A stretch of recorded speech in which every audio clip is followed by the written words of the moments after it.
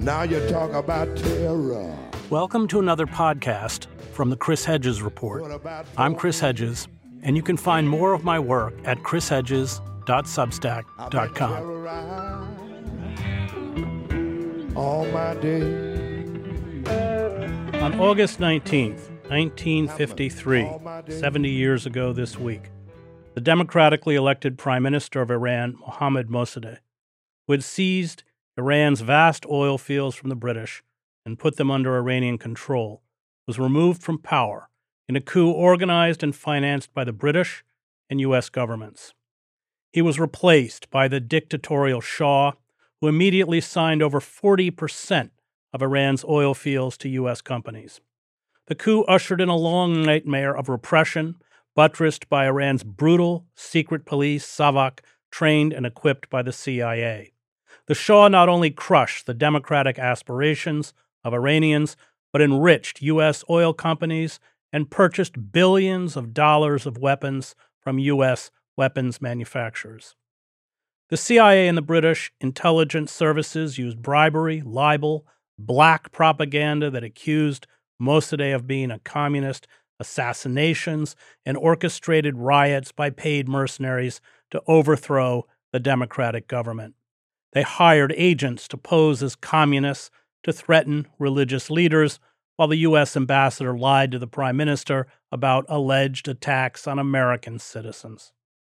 They oversaw the assassination of the chief of police, a Mossadegh loyalist, leaving his mutilated body on the street as a warning to others who might defend the democracy. At least 300 people were killed in fighting in the streets of Tehran. Mossadegh's house was surrounded and attacked, and most of his security detail were killed. Mossadegh was sentenced to 3 years in prison, followed by house arrest for life. The dictatorship of the Shah fueled the virulent anti-American backlash that led to the 1979 revolution and the establishment of a militant Islamic government. The Iran coup also became the template used by the CIA to overthrow other governments around the globe that challenged U.S. hegemony and the exploitation by global corporations. The list of CIA-orchestrated coups that installed compliant right-wing dictatorships includes not only Iran, but Guatemala, Indonesia, South Vietnam, the Congo, the Dominican Republic, Iraq, Indonesia, Cambodia, Chile, Bolivia, Ethiopia, Angola, East Timor, Argentina, and Afghanistan. Hundreds of millions of people suffered because of U.S. interference. They lost their freedom, they were impoverished, and suffered severe repression because of these interventions. They were sacrificed on the altar of U.S. power and corporate profit. Joining me to discuss his documentary, Coup 53, is the Iranian filmmaker Taghi Amirani. His film uses newly discovered archival material to expose how the CIA worked clandestinely to overthrow Mossadegh, providing us as well with a blueprint for the numerous other CIA coups carried out in the last few decades. So, Taghi, let's begin with this, because it's a central focus in your film, with what you found about this British intelligence officer, Norman, is it Derbyshire? Norman Derbyshire, that's right. I think the Derbyshire interview is the heart and soul of this film and what it presents as new evidence, new material. When we have public screenings of the film in our introduction, Walter Murch and I say to the audience, we're going to give you a pair of HD glasses, but these are not HD as in high definition or those 3D glasses. This is HD for historic dimension. And the historic dimension through which you have to experience this film is this. To this day, 70 years since the 1953 coup, the British government has not officially admitted its role in this coup. Everything that happens in Coup 53, everything that happened to Coup 53 after its release, everything we talk about right now must be seen through that prism. The British have not yet come clean. The coup didn't happen. They had nothing to do with it. Although the CIA have finally admitted, they released documents. And so Norman Derbyshire, in the absence of the British government official admission, stands in for that confession. He happens to be the lead MI6 officer who co-wrote the plan, and he masterminded the coup. He ran the coup. He paid the mob.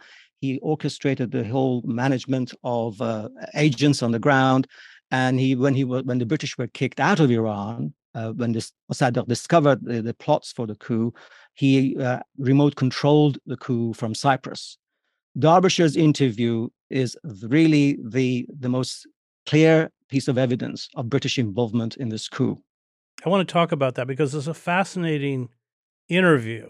And there's an intimation in the film that the reason he went public was because Kermit Roosevelt had taken all the credit for the coup. There was a kind of vanity contest, but his interview, and you had drawn from a series on Empire that was done in the 80s, I think by Granada TV or something. That interview never appeared. It never appeared in the series at all. So just talk about what happened there. Yeah. So End of Empire is a television documentary series made by Granada Television. It was a major flagship series. A lot of money went into it, 14 episodes. It was essentially a series about the unwinding of the British Empire. And even though Iran wasn't really a colony and it wasn't officially part of the empire, but because the British had controlled Iran and its financial interest and its oil for so long, it was treated as a colony. And so one episode was about that, and it was about the coup. A lot of diplomats and politicians were interviewed, who were still alive at the time in the early 80s. Amongst the documents that we discovered in the basement in Paris of Mossadegh's grandson, because he was one of the historic advisors to the End of Empire program makers, was this transcript of an interview with Norman Derbyshire. Now, when I read this interview transcript, my mind was blown because he was so blunt. He was so clear. He was so open about his involvement, about the British involvement, about the motives, and the details were just staggering. And yet, when I watched the film, he wasn't in the film, nor was the interview. And that sort of sparked a whole chain reaction of trying to trace either the tape or film, if that he might have been filmed, and that led to a dead end. And we got Ralph Fiennes to come in and become the avatar for Norman Derbyshire and bring his words to life on the screen.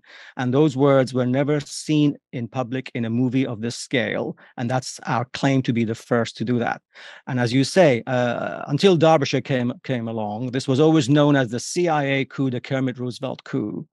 Kermit Roosevelt was a smart guy, Harvard educated and all that. He didn't speak Persian. He was only in Iran for 3 weeks.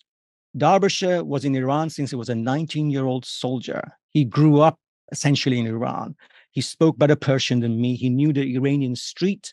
He had all the smarts. He had all the connections. He really understood the psychology of the Iranian mob, as he says in his interview. He was the real mastermind. And in fact, the British were the people who came up with the idea for the coup, instigated by British Petroleum, to regain control of what they thought was their property. And they dragged the Americans in. So this was never a CIA coup. It was an MI6 coup aided by the CIA, who were convinced to come in and help, of course, in exchange for oil. We even have documents in which the Americans are saying, yeah, we'll help you with this whole, this coup, but we need some of that oil. And it turned out to be exactly the case, with 40% gone to the American oil companies. What's fascinating about the Derbyshire interview is this.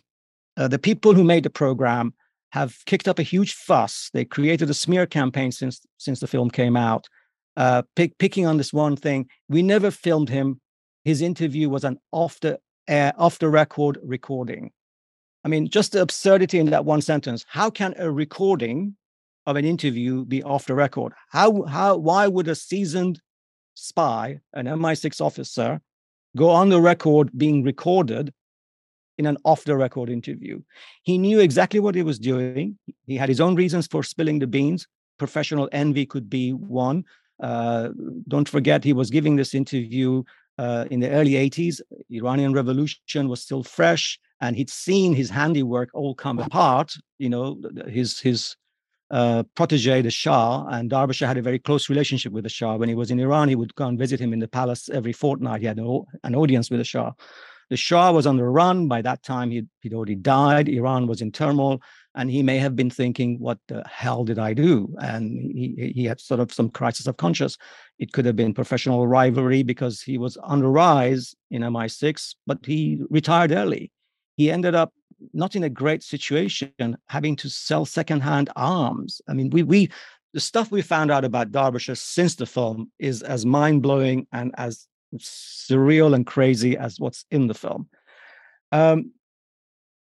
When we released the film, End of Empire threatened to sue us for defamation. The producers of End of Empire, Brian Lapping, Norma Percy, Mark Anderson, and Alison Roper. Mark Anderson and Alison Roper feature in the film. They're the researcher and director you see being interviewed in the cutting room. And they never actually hired lawyers.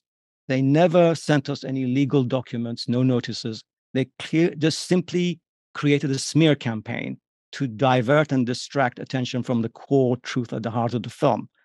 They say we had an off-the-record pre-interview for research purposes only to guide us with our interviews with other interviewees who appear in the film. That's complete BS, because none of the most striking, staggering revelations in Derbyshire's interview are in their film. They didn't even interview other people about the points that he raises. Our film, and they admit this themselves, is the first to reveal the Derbyshire interview in full in the most dramatic, cinematic way. And that's why we made the film. This is a cinematic history document doing something that no other documentary about the coup has done. 90% of the credit, by the way, goes to the great Walter Murch, the editor and co-writer of this film, a legend in cinema. Walter Murch of Apocalypse Now, The Conversation, the Godfather movies, The English Patient. I mean, I am not the world's best documentary maker, but I am the luckiest by far to have Walter commit 10 years of his life to this film. And he's the heart and soul and brain, the skills, the artistry of bringing out the minutiae of Coup 53 onto the screen is Walter Murch. I just got lucky finding the stuff. I want to just stop you there because I think the reason that the producers were so angry was because you raised the very legitimate question as to whether MI6 came in and said, there's no way that this is ever going to be public. Exactly.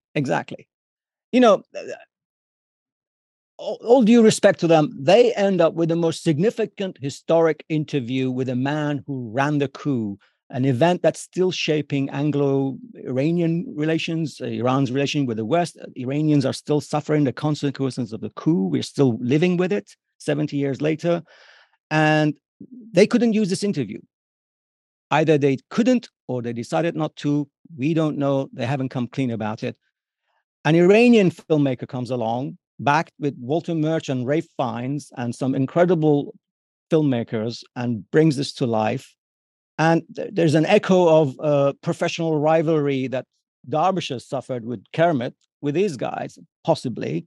And as I say, the HD, the historic dimension, the British have not come clean. They didn't come clean in 1983. Derbyshire went rogue. He definitely went rogue. Nobody is questioning the veracity and the accuracy of that interview.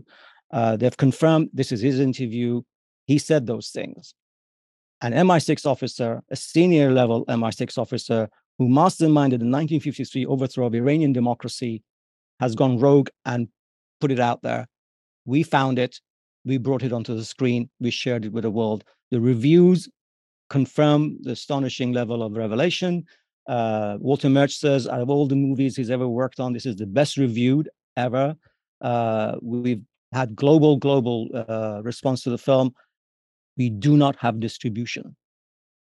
That is mind-blowing. This film is the most successful film that Walter Murch has made in critical acclaim, in audience response. We self-distributed. We broke box office record on our own from our kitchen tables in the middle of COVID. Distributors would come, we'll be blown away. They came to Telluride, our world premiere, and the guy from Sony Pictures Classics came over to my producer and said, "This is terrific. We get back to New York on Monday. We want to talk about global distribution. He vanished. That scenario has repeated itself over and over again. Nobody says we can't distribute your film because it's a piece of crap. Nobody says it doesn't really work as a movie. Nobody says it's not really working as a documentary. They love it. They vanish. Let's talk about, I mean, one of the things about that Derbyshire interview is because the head of police is loyal to Mossadegh and is brutally tortured and assassinated. And they asked Derbyshire whether the British were involved in it. His first answer is yes. But I want to go on to who Mossadegh was, and I want to talk about the role of British petroleum, because like so many colonial corporations, they would extract resources, and as they did out of Iran, and Iran had no idea how much oil, what the revenue was. They were just never told it was complete theft, and it was, of course, incredibly important to the British Empire. In fact, the Iranian oil fields saw the conversion of under Winston Churchill, First Lord of the Admiralty, and in the early part of the century, convert from coal to oil. So let's talk about first, the presence of the British, what they were doing, and then who Mossadegh was, because he was a remarkable, incorruptible, brilliant figure, and bringing him down did so much destruction to not only destroying Iran's democracy, but of course affecting in a very negative way hundreds, if not millions, of lives.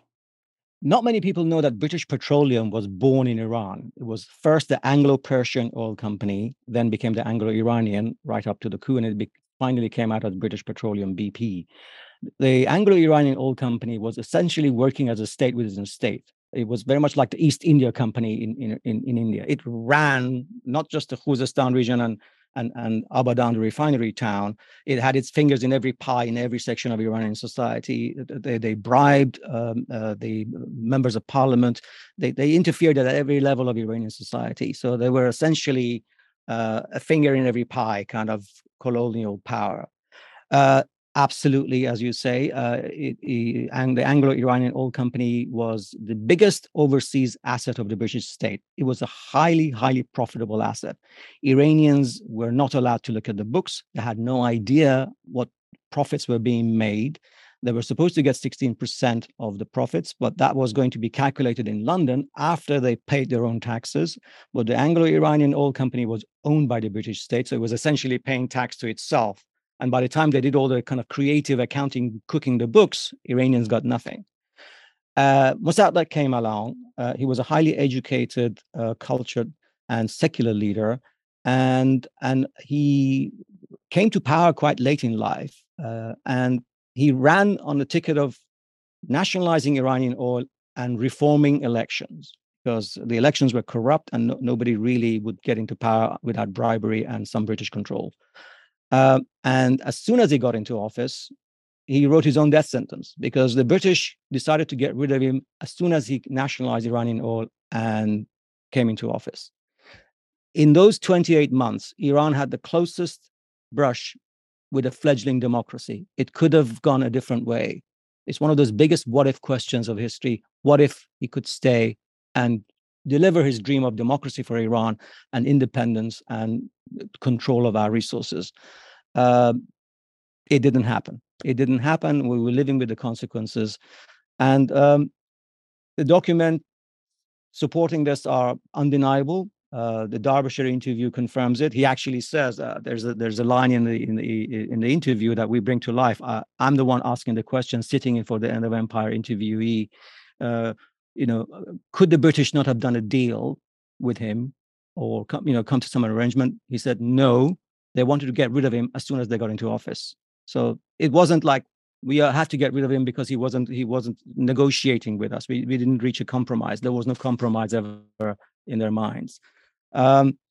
He became a symbol of democracy. He's still a symbol of secular democracy for Iranians. The trigger for this film for me was in 2009, post-election crisis, the Green Movement of the Ahmadinejad election that was called into question and led to protests I was there trying to film the elections, but I decided not to because it was getting too chaotic, and I stopped. I just decided to be an observer. In fact, I stayed at home, and All the Shah's Men was on my friend's bookshelf.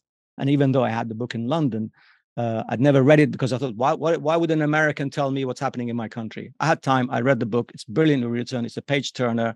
And I saw on the streets young protesters holding Mossadegh's portrait. Mm. And these are kids born after the revolution. And I thought, wow, this guy still means something to the young Iranians fighting for some kind of freedom and democracy.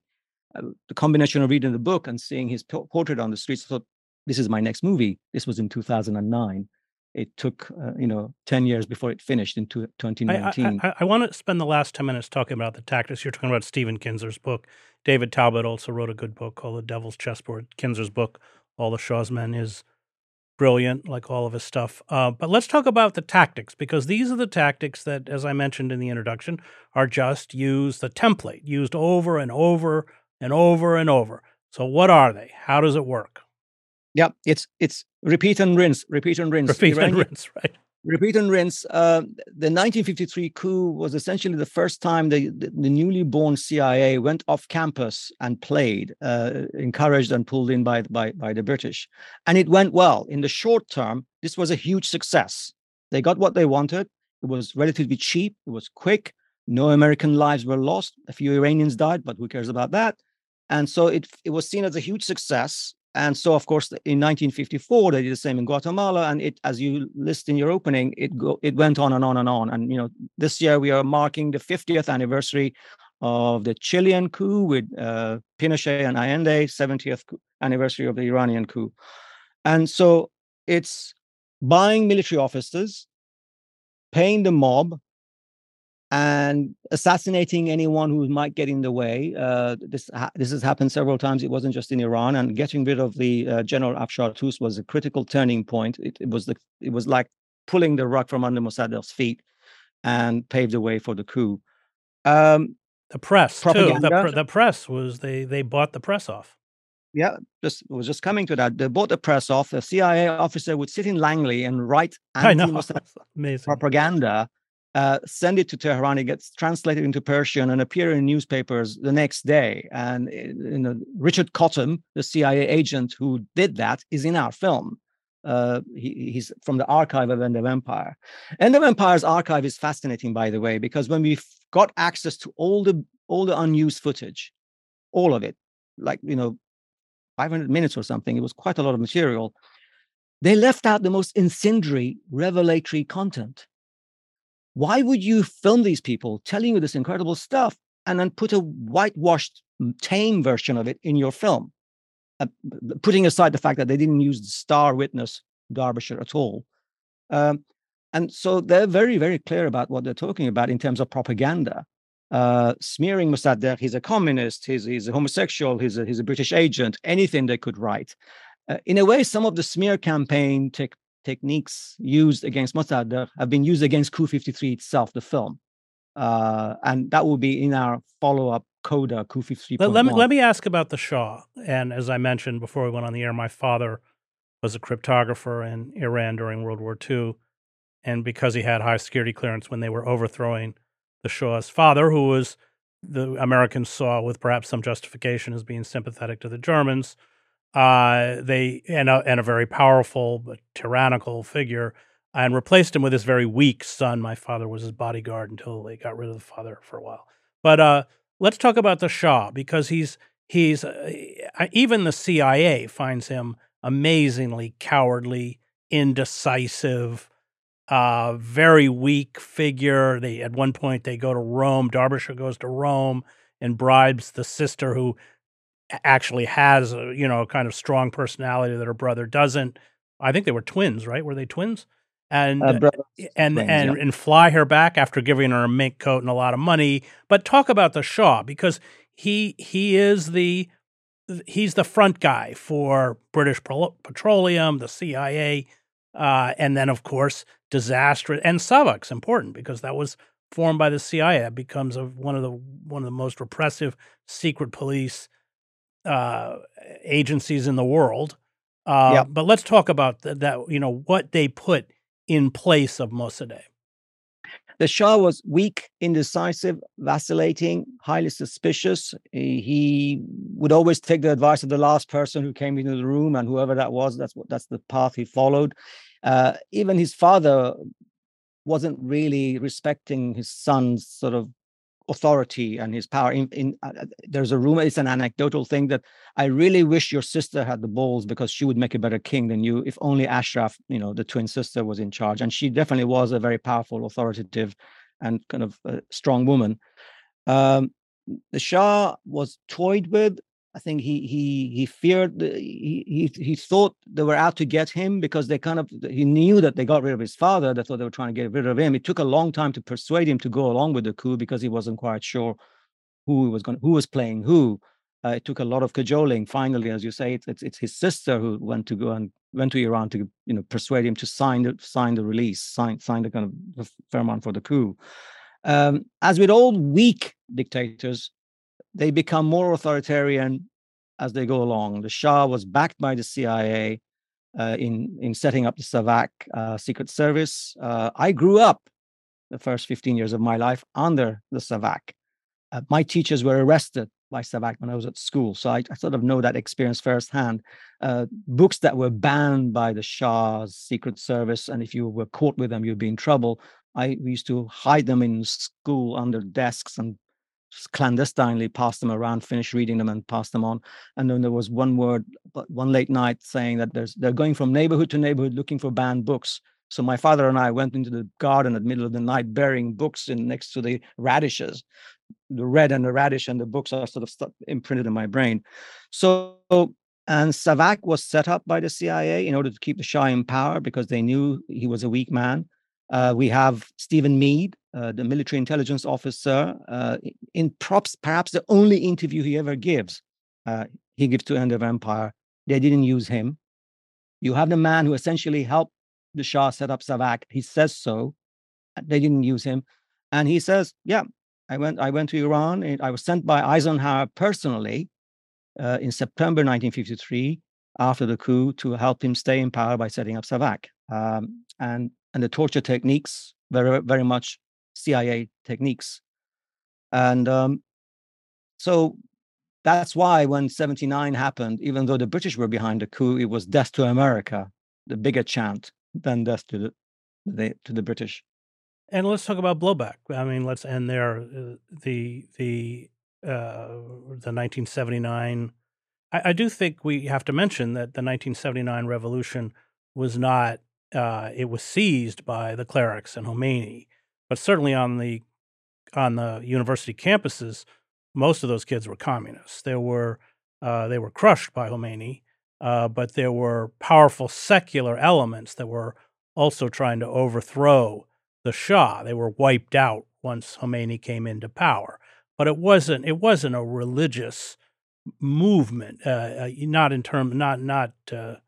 It may have been out of Qom and places like that, but certainly in Tehran it wasn't. It became so increasingly. It was a mass popular movement. It had a huge cross-section of society, the intellectuals, the writers, the artists, the workers. It was very much a popular revolution. What the Shah did was he crushed all civil institutions, unions, any kind of organization that could come together, political parties. There were no parties. There were two parties. There was a yes party and a yes sir party. And so the only section of Iranian society that was allowed to flourish and continue was the mosque.